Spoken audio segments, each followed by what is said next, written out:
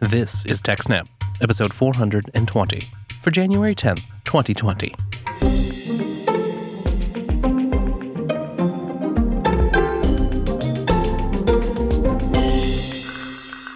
Hello and welcome to TechSnap, Jupiter Broadcasting Systems, Network, and Administration podcast.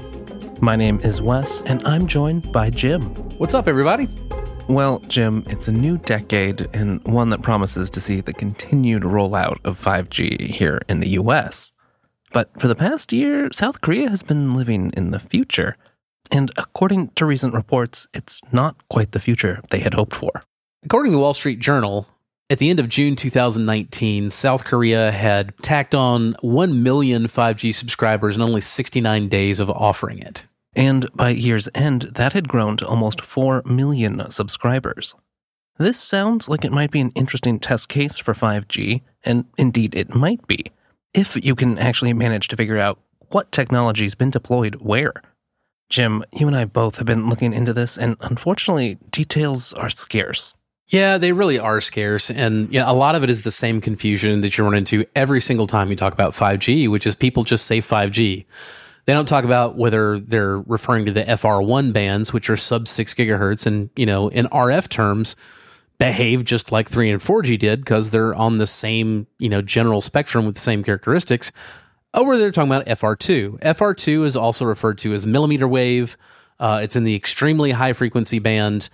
It's effectively a little bit sub-infrared, and it behaves very, very differently. Now, the bandwidth of channels in FR2 is extremely broad, and so you can have very high throughput if you can get a connection, but you need an absolutely clear line of sight to a tower. Any wall, window, human body, you name it, is going to break that connection. You also need to be stationary. Moving targets do not do well with 5G FR2. So there's always a lot of confusion when you see people saying things good or bad about 5G and actual implementations. Well, are we talking about FR1 or are we talking about FR2? So far, the most popular model to support 5G seems to be Samsung's Galaxy S10 5G, which does have support for FR2. But you're right, Jim. Where can you use this tech if you have to be standing right in front of a transmitter? Now, there have been some rumors of deployments in very dense urban areas, think game stadiums, but you're also seeing some confusion from customers when they leave those areas and suddenly find themselves back on LTE. So, Wes, as usual, when you see reporting on 5G, the Wall Street Journal, Samsung's press about it, basically nobody, when they cover South Korea's implementation of 5G, really talks about whether either the good things or the bad things are, happening to users who are on FR1 or FR2. All we really know, according to the Wall Street Journal's reporting at least, is that the Korean users aren't happy about it. They quoted a gentleman named Mr. Jang, a 30-year-old tech company worker, who said he does not feel a difference when he enables 5G. And he says he usually switches it off altogether because his connection tends to drop as his phone ping-pongs between 5G and the existing 4G LTE network. So he feels like he's getting a better experience if he just turns 5G off entirely and just stays on 4G so things always work. Now, is that an issue in that when he's got 5G enabled, he's on millimeter wave and his millimeter wave connections keep breaking as he moves around or, turns and interposes his body in between the phone and the tower? Or is it, a bigger problem with even 5G on FR1 not wanting to stay connected? We don't know because nobody ever reports this stuff accurately. I'll admit to being pretty surprised by the lack of details in some of these articles. Articles that even include many other technical details still don't manage to specify which frequency range they're actually talking about. I have heard some rumors that at least one of the major carriers there has been rolling out millimeter wave 5G technology, but mostly in large indoor areas. And even that has required creating specialty hardware to deal with things like walls. The most polite way I can characterize the coverage is lacking in technical detail. These reports of negative experiences from users could mean either of two things, and we don't know which. When we hear that 5G connections keep dropping and, people's phones reconnect to 4G, that might mean that they're having entirely predictable issues with FR2 that are just never going to change because of the radio frequency characteristics of the EHF band. Or they might mean that the actual progress of, the reasonable person's 5G, the FR1 that operates with the same radio frequency characteristics that we're used to and can actually penetrate walls and go inside buildings and, work in moving vehicles and the whole nine. The big promise of 5G FR1, and there really is one, is that, much like Wi-Fi 6 is in theory supposed to work much better with, really device dense areas where you've got a lot of people all connected at once in the same general area. 5G FR1 is supposed to offer that as well. So if these South Korean users are on 5G FR1 and they're still having these drop-offs and problems and not seeing a difference from 4G, that signifies a really big issue. And it's one that I wish we knew whether that was the case or not, but we just don't. Well, for the moment, at least, it looks like it's still something of a waiting game to see how rollout of 5G continues. And while we wait, Jim, I'm sure we'll both be looking for some stories with some better technical details. I am truly anxious to know the answers to these questions about 5G FR1 and about, Wi-Fi 6, aka 802.11ax, both. Because both of them promise very similar things that are desperately needed about better serving areas with tons of people and tons of devices. And right now, we're still just stuck in this waiting game of maybe it'll actually work and maybe it won't. I want to know. Let's continue on in this first episode of the new year. And a new year brings time for reflection. Debian's been doing some reflection, it seems, with a recent vote on the status of their adoption of Systemd. Yeah, basically Debian wanted to make sure that everybody really meant it and was okay with it going forward, focusing on Systemd as a replacement for sysvinit, because there's still a lot of controversy about it. Boy, how time flies. I can't believe that heated Systemd debate was only 5 years ago. Yeah, 5 years, and yet the controversy has still not died down. Well, honestly, because there's still problems with Systemd. Problems in software, Jim? You've got to be kidding me. But before we get a whole bunch of complaints, maybe you should go on and tell us a little bit more about what you actually mean. There's a lot of people that get the controversy pretty wrong on both sides. I see a lot of people that just argue that there's nothing good about Systemd and it, never should have been a thing. And, rah, rah, rah, rah. And in reality, Systemd fixed a lot of problems. It made it possible to boot systems a lot faster. It made it possible to trigger events in more accurate ways and based on different circumstances that you just couldn't really get without the kind of overarching infrastructure that Systemd provides. But the valid complaints about Systemd, for one thing, a lot of people aren't happy about the binary logging format. Now, you can nerf that. You can force Systemd to log in text. Honestly, I don't even really care that much if it does log in binary because the binary format can be read and parsed back out to text. That's fine. The thing that I really don't like about Systemd is it's much, much, much less discoverable than sysvinit was. While I certainly appreciate not having to write custom shell scripts just to start my applications, I will admit that when things go wrong or you just want to customize things a little bit more than the config file offers, Systemd can be a bit of a beast. You've got multiple layers of documentation, not to mention the C source code beneath everything. It's just not quite as flexible and hackable as a shell script sitting right in front of you.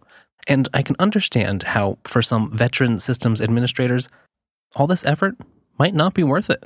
Yeah, you're going to have to go find some documentation somewhere, and a lot of it's just not really available. It's part of the eternal battle between sysadmins and developers. For all of its pros and cons, I feel like sysvinit was clearly a product of people who were sysadmins at heart. It's all about operating the system. Systemd was written by developers for developers, and that exposed a lot of great functionality that you can use when developing new applications and new tools, but it also makes just operation of the system from a sysadmin perspective, it's a lot more of a pain in the ass. One really great example of that is the difference between saying, okay, I don't know, maybe I need to bring a firewall up, immediately prior to bringing up the network interface.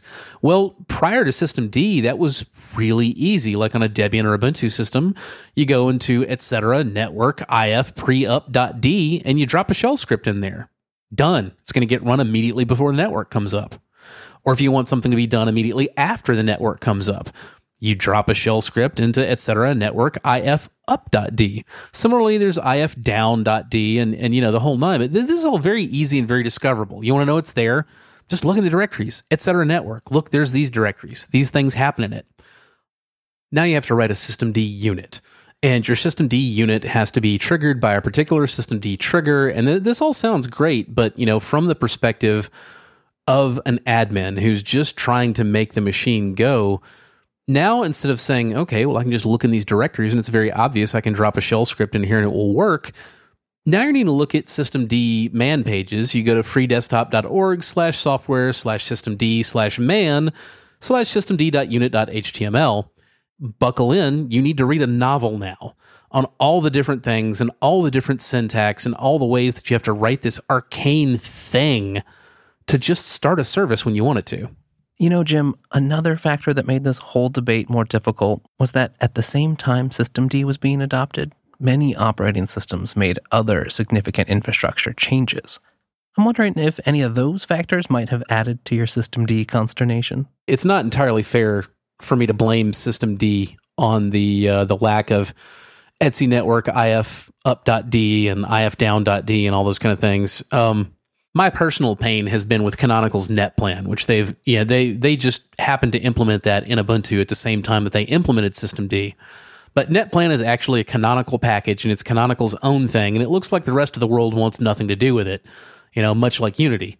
Unlike Unity, which I quite liked after a little bit of tweaking, NetPlan's kind of a nightmare. One of my big issues with it is the configuration is YAML, and I griped about this in Nebula. I'm going to gripe about it again.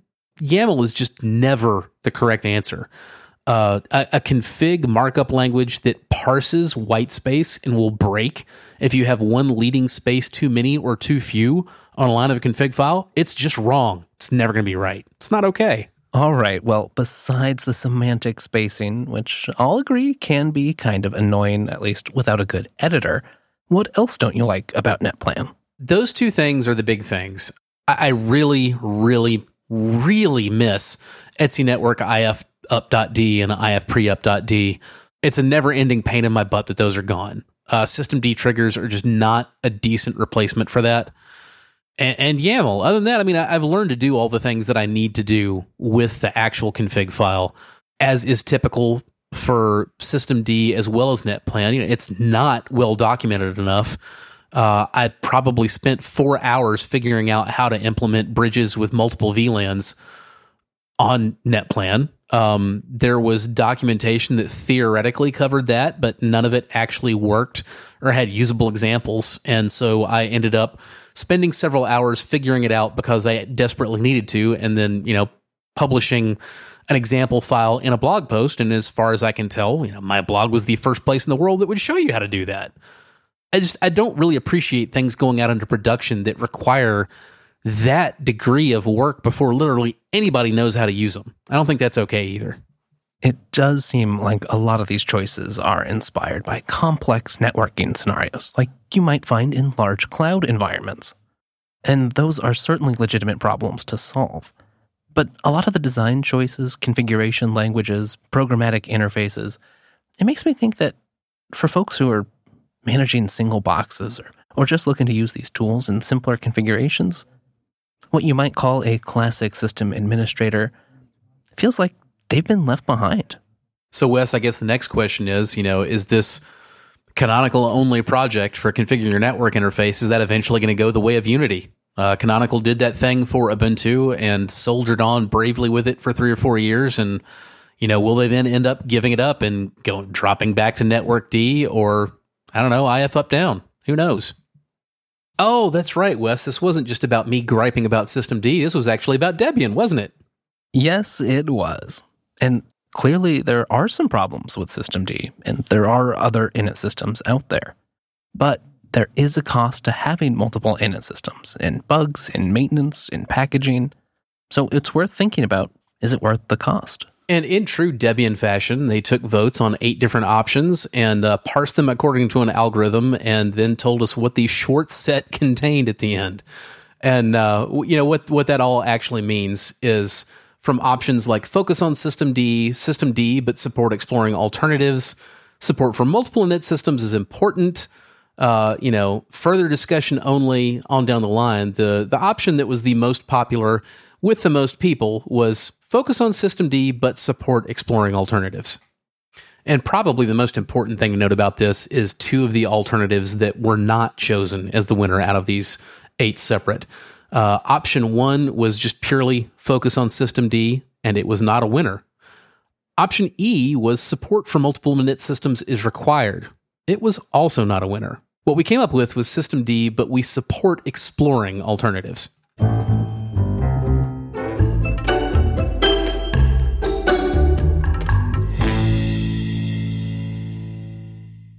Moving right along, over at Phoronix, Michael Lairball points out that one of the interesting milestones last year in the compiler world was the ability with LLVM Clang 9.0 to compile the Linux kernel, at least versions 5.3 and above, for the x86-64 platform without needing any extra patches to either the compiler or the kernel.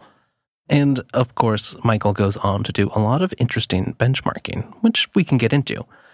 But, Jim, it made me think that before we do, we really ought to talk a little bit more about Clang and why you might want to go to all this trouble to use it to compile the kernel. That's a great question, Wes. Honestly, I think in the real world, the typical answer of why you might want to compile something with Clang other than GCC, there are some technical reasons, but what I encounter most frequently is devs that just hate the GPL and they don't want to use a GPL licensed compiler. They want to use something with a weak permissive license, which that's Clang. There are certainly some parties out there looking at you, Apple, who are not so fond of the GPL. So we should be clear about this. What license does Clang use? That is also a great question, Wes. And it seems like the folks who write and develop Clang are maybe the most confused about it. Clang was originally released under the University of Illinois, I believe, NCSA license, which is a weak permissive license. And then eventually the project was ported over to the Apache 2.0 license with a couple of exclusions that are aimed around making certain that the project can be kind of mixed and matched with GPL code if necessary. The really annoying thing is that what you usually hear people say is that Clang is BSD licensed. And in fact, the Clang page itself at clang.llvm.org, in its comparison between itself and the GCC, says Clang uses a BSD license. It does not. The Apache 2.0 license is not a BSD license, never has been.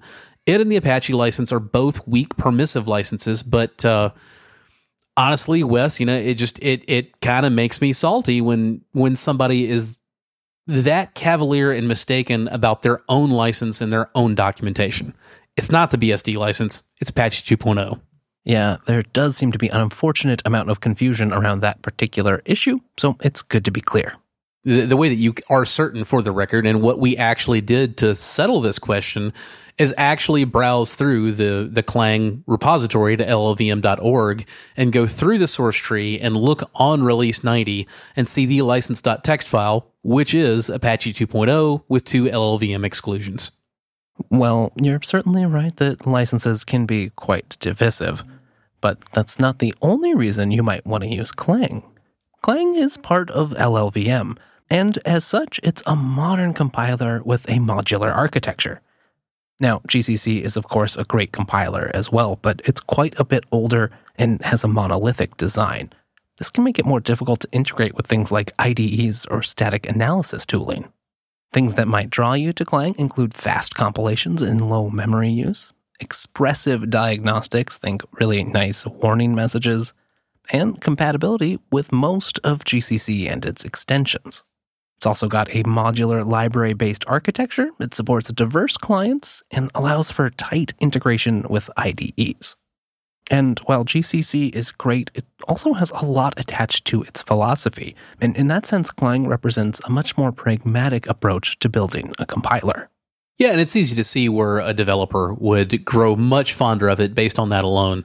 Even if the performance of the compiled object code is roughly similar between Clang and GCC, And it certainly looks like, from Larable's analysis and benchmarking of, Linux kernels that were compiled with both Clang and GCC, the performance levels are pretty similar. You got basically plus or minus roughly 10% spread for the giant barrage of benchmarks that he threw at it, with a couple of minor exceptions, but probably not enough to really feel like, this is a giant difference anywhere. However, the actual compile time is much lower. So it's easy to see where, if you're really a rubber meets the road developer and you're having to compile and recompile your project as you're working on it through the day, the tool that does the actual compilation a lot faster is probably going to be one that you prefer pretty strongly. Absolutely. And if you happen to have something wrong with your code, which, happens to the best of us, the great static analysis tooling and debug output from Clang will also be very useful. There's another interesting reason that you might want to use Clang, and that's because building code with another compiler is a great way to shake out code that relies on undefined behavior. Since the C language specification does not define certain behaviors, compiler developers can choose whatever happens to be convenient. So adding Clang into the mix can make the kernel better just by compiling with a different tool. The reverse is also true. As we all know, the Linux kernel is a pretty gigantic C codebase, so getting all of that working with Clang can find bugs in the kernel and find bugs in Clang and LLVM. And I think that's one sign of a great goal. All three projects are getting better, and at the end of the day, there's really the principle that competition is generally good. We're lucky enough to have two great open source compilers. It'd be foolish not to take advantage of that. It's the same thing that we see with, there's a constant developer argument over whether or not it's worth it to build your project multi-platform because, now you have to do all this work of making it multi-platform capable. But the real answer there tends to be it's not that much work to write your code cleanly where it will compile and function well on multiple platforms if you start out with that goal. The real pain is when you've built something that depends not only on the features, but on the implicit bugs of one particular platform. And so it's kind of lost in a drift when you try to run it anywhere else. And it's good for your project to avoid that. Writing for multiple platforms forces you to write code more cleanly and more logically and just well-structured in the first place. It's pretty exciting. After all the hard work and changes, these days, at least on x86-64, all you have to do to get your kernel compiled with Clang instead of GCC is change what CC points to in your makefile. That's it.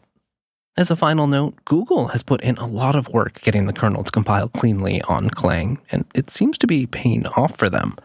They've been shipping a Clang-compiled kernel on Chrome OS since 2018, and you'll find it running on the latest models from their Pixel line. If you'd like to find out more about their efforts, we'll have a great talk from some of their engineers from FOSDEM 2019 linked over at techsnap.systems/420. That'll do it for this episode, but don't worry, there's always more TechSnap over at techsnap.systems. There we've got show notes, the whole back catalog, and easy ways to get in touch. If you'd like more Jupiter Broadcasting, just head on over to jupiterbroadcasting.com. where you'll find all of our latest shows, and in particular, go check out Linux Headlines, which is freshly back from our winter break. If you'd like more Jim, you can find him writing over at Ars Technica. Jim, you're on Twitter as well. At JRSSNet. I'm there too. I'm at Wes Payne. The whole network is at Jupiter Signal. Thank you for joining us. See you in a couple weeks, everybody.